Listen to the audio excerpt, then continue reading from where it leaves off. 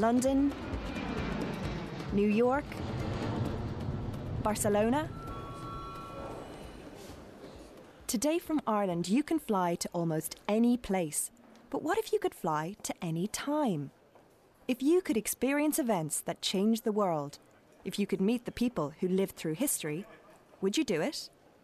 Welcome to a new series of Time Travels, the programme where we explore the past. Are you ready? Fasten your seatbelts. It could be a bumpy journey.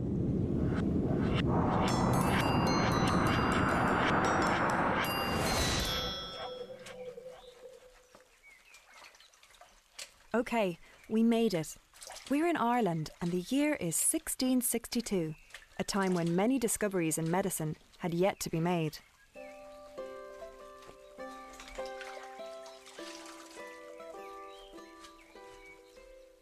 Oh, hello. Oh, you must excuse the state of me. I'm washing some of the clothes here. Now, you might think that's a bit of a chore, isn't it? Wouldn't you rather be sitting down with your feet up enjoying the birdsong? Well, I can tell you that I've never been happier in my life than to be here washing clothes. I'm sorry, I must sound like I've lost my reason. The thing is, you wouldn't think it looking at me now, but this time last week I could barely move, so I'm just thrilled that I'm fit and able to be getting on with the chores. You see, I've had problems with my back for nearly 15 years. Pulling up potatoes, that's what did it. I leaned over and I must have twisted in a funny way. I got a terrible shooting pain, and from that day I was crippled. I really was. And to what do I owe my miraculous recovery, you're wondering? Well, sit down there now, make yourself comfortable, and I'll tell you all about it.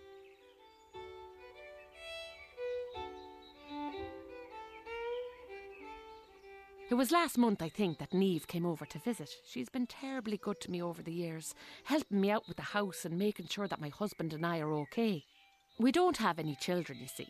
And Tom, that's my husband, well, he does his best, but sure, you know what men are like. Useless when it comes to the practical things, like putting stuff away, getting the water, finding his own shoes.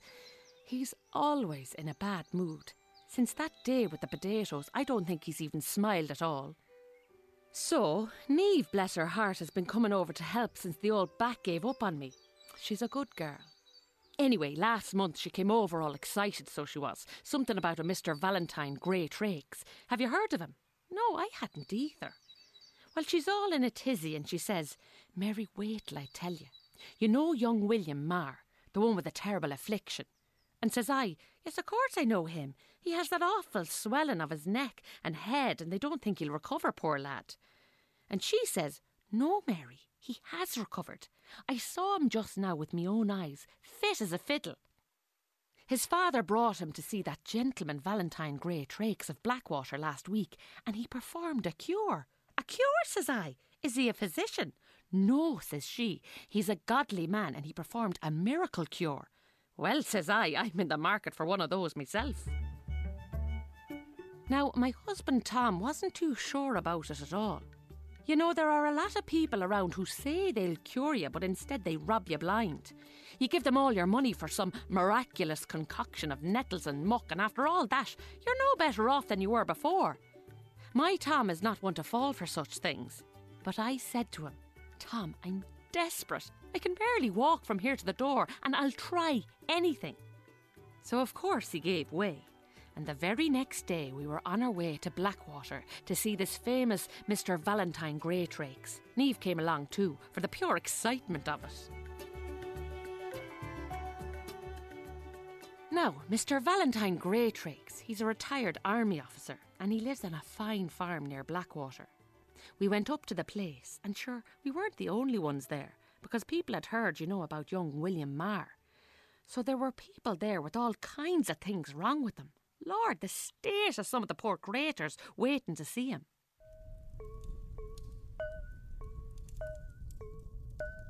I was very nervous myself, it must be said, but when I finally got in there, he put me at ease.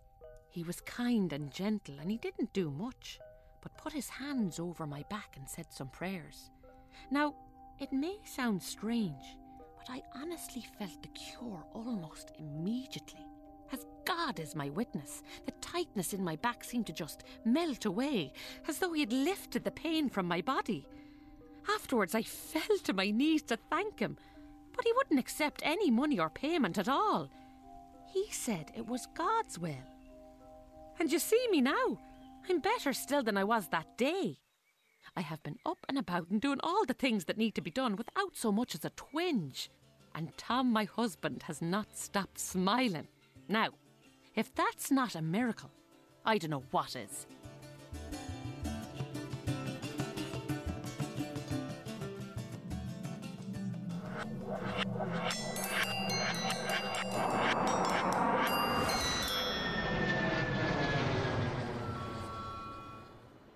I think we should find out a bit more about the history of medicine.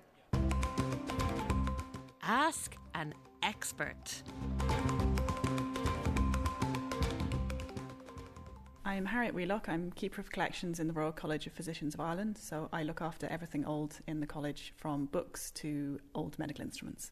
The Royal College of Physicians is a training body, so we train doctors. A physician is a kind of doctor. There's two kinds. There's physicians and surgeons. The physicians tend to do the diagnosing, so they will have a look at you, examine you, tell you what they think is wrong. The surgeons do the operating, so they would operate if the physician says, well, we think there's something wrong here, the surgeon would then do the operation to cure that. So surgeons do the cutting up and the physicians do the diagnosing. So when you do your medical degree, so maybe through Trinity or UCD or one of the other universities, then you do your specialist training as a doctor, and we look after that specialist training. So we have about 2,000 trainees it's between 3 and 7 years they'll be training with us, and they're the junior doctors in the hospital. So if you go to a hospital and meet a younger doctor, they're probably doing their training through the college. Before we had doctors and hospitals, what happened to sick people? That's a really good question. So before we had doctors and hospitals as we recognise them today, most people would have been treated in their homes by their families. Sometimes people would have called in the help of a wise woman or a faith healer who would have perhaps come in with a special medicine or potion or cast a spell to try and make the patient better. Many families would have had recipe books that they collected medicine recipes in, so special cures for common diseases. And there was also a strong belief in faith healing in Ireland, so there's lots of holy wells and special sites that people would go to for cures for certain diseases. When were hospitals invented? So hospitals date from medieval times. The earliest hospitals tended to be set up by the church, so they were attached to monasteries or nunneries, and they quite often looked after patients with one specific disease rather than everyone. The earliest hospital in Dublin is from about 1220, and it was specifically to treat lepers. And there was also a general hospital which was founded a couple of decades later. Hospitals, as we would recognise them today, start in the 18th and 19th century. Dublin's Rotunda Hospital is one of the oldest hospitals in Dublin. It was founded in 1745, and it's the oldest continuously operating midwifery hospital in Europe.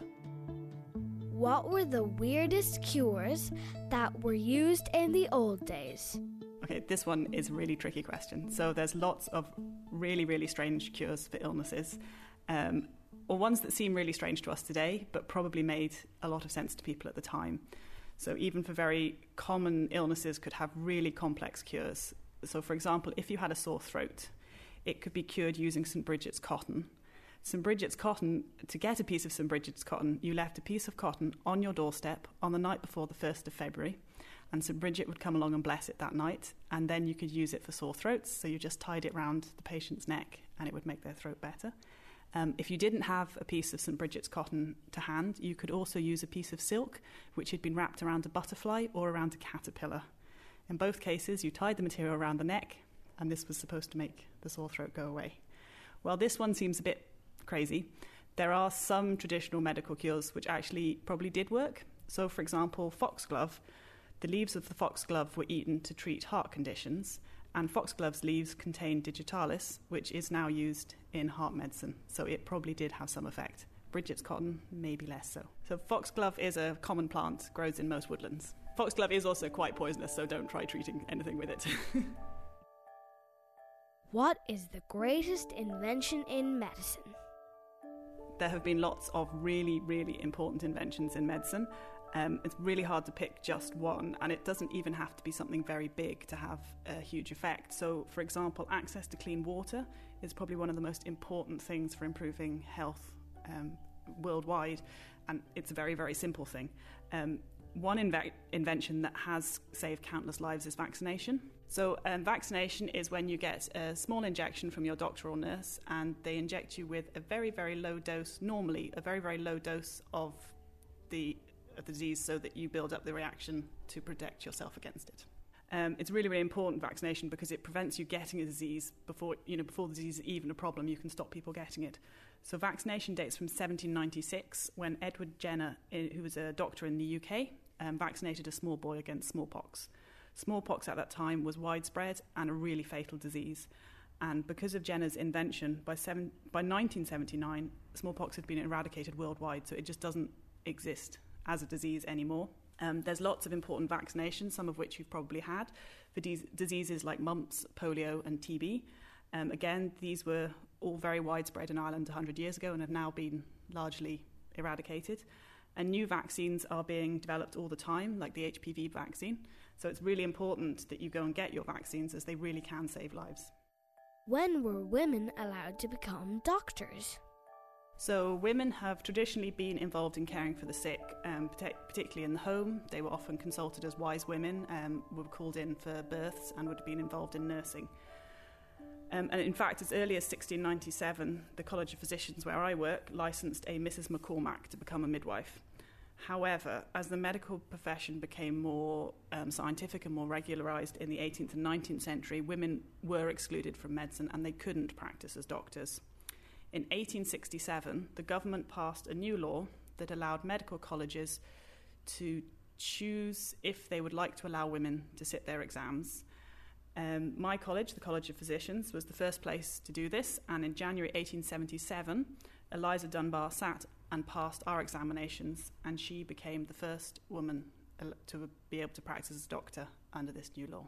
Today, medicine is increasingly a female profession, so our current trainees, over 60% of them are females.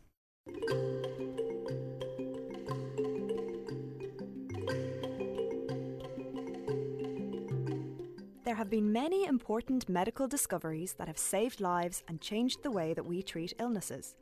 One such discovery was made purely by chance. This is the story of penicillin. Alexander Fleming was born on a farm in Scotland in the year 1881. His upbringing made him very curious about the natural world, and he worked hard to become a scientist. During the First World War, Alexander Fleming served as a captain in the Royal Medical Corps, and he saw many soldiers die when a wound became infected. He was very keen to find a way to stop this from happening, and so he set about learning how different bacteria could fight infections in the body. He did many experiments involving bacteria, hoping that he might have a breakthrough. And this breakthrough was about to come. One day, when Alexander Fleming came home from a holiday, he discovered that one of the small glass plates that he had covered in harmful bacteria for an experiment had a ring of green mould on it. This green mould had contaminated the experiment by accident. When Alexander Fleming examined the glass dish, he saw that none of the harmful bacteria was growing around the mould. The mould was somehow killing the bacteria. Alexander Fleming decided to do some more experiments to see how many different types of bacteria the mould could kill. And as it turned out, this mould juice, as he called it, was very powerful. At first, he tested his new discovery on animals, and when they were cured, he knew he had found a new way of fighting bacteria. Alexander Fleming named the mould penicillin, and later, two other scientists named Howard Florey and Ernst Chain developed the substance into a medicine.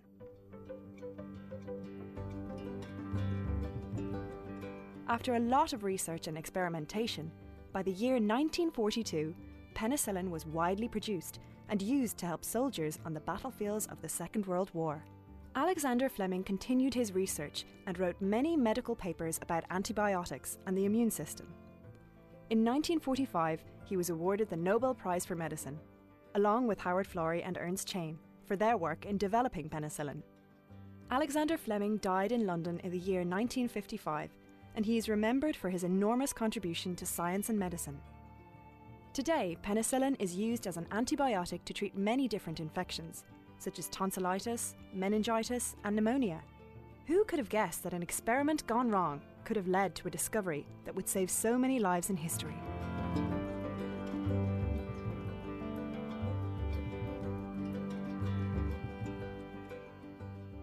Here in the Royal College of Physicians, Harriet Wheelock has a few things to show us. What we have in front of us here is a 19th century surgeon's kit. This would have been a standard operating kit for a surgeon at the time. So we have a very large saw, which was for cutting bones. This is a bone chisel, so again, it's for, it makes you wince. There's a range of knives for taking off the skin and cutting through muscle. This is a tourniquet, so it's for if they were going to amputate a limb, you would tie the tourniquet round the limb, pull it really tight to prevent the blood flowing, and then cut off the limb.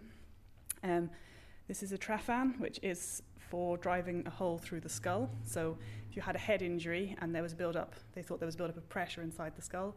They thought if they drilled a hole into it, it would relieve the pressure. Surgery at this stage was very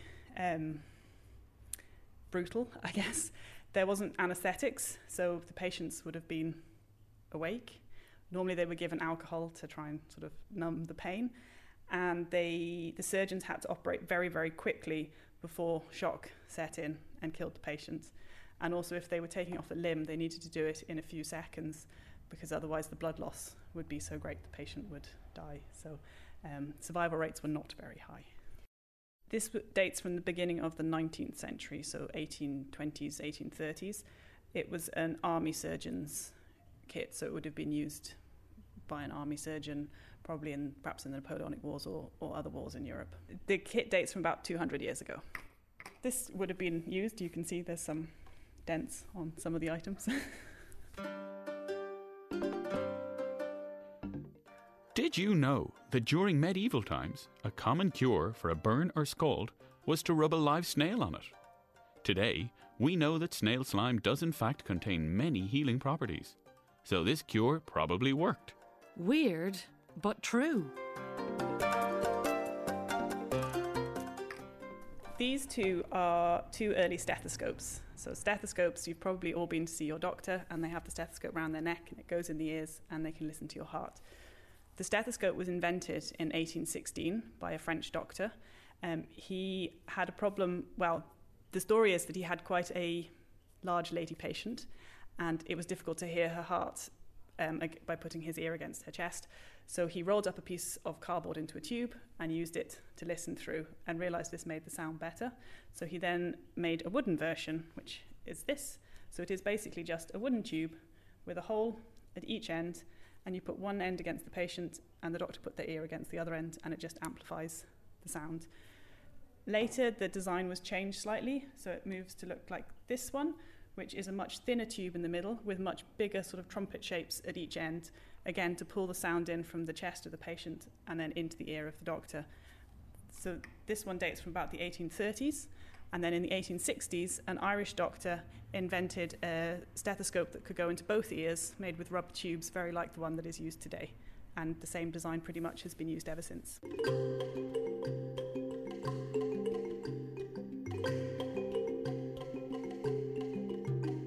There are many people in history who have made important contributions to modern medicine, but one woman stands out. This is the story of Marie Curie. Marie Curie was named Maria Sklodowska when she was born in Warsaw, Poland. At this time, Poland was under the control of Russia and life was difficult for many people. Her father was a science teacher, but he lost his job because he strongly believed that Poland should rule itself. The family struggled to get by. Sadly, Maria's eldest sister died of typhus, and her mother died of tuberculosis before Maria had finished school. In Poland at this time, women were unable to attend university, but Maria was an excellent student and knew that she wanted to be a scientist. When her older sister moved to Paris, Maria had the chance to join her.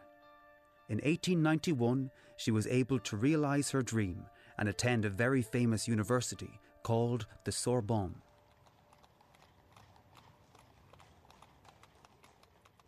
When Maria moved to Paris, she changed her name to the French spelling, Marie, and she studied physics and mathematics. She enjoyed every moment of learning, and soon she met another scientist called Pierre Curie.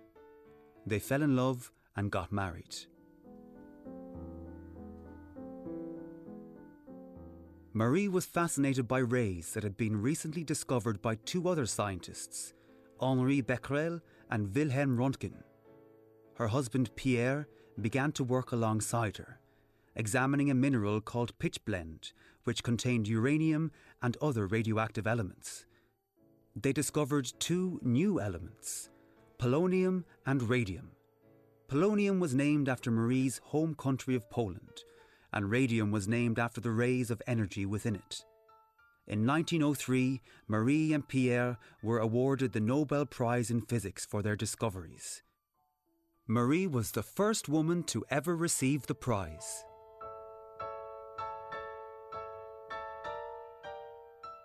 Sadly, tragedy struck, and Pierre was killed in a road accident in 1906, leaving Marie a widow with two children, Irene and Eve. Marie was devastated, but she continued to work hard, and when the First World War happened, she had a chance to use her discoveries to help wounded soldiers. She and her daughter Irene, who was also a scientist, came up with the idea of using portable X-ray machines to check if soldiers had broken limbs, and she trained other people to use the machines. In 1911, Marie was awarded a second Nobel Prize, this time in chemistry, for her work on measuring radioactivity. Marie was the first person to ever receive 2 Nobel Prizes. She realised that radium could be used to treat cancer, but she didn't understand how dangerous it was. As a result, she herself became very sick. Over the years, her experiments and her work with X-rays meant that she had handled a lot of radioactive substances, and they had gradually made her very ill. Marie Curie died in 1934. She is known today as one of the most important scientists of all time. She is buried next to her husband in the Pantheon in Paris, a place where the most important people are buried.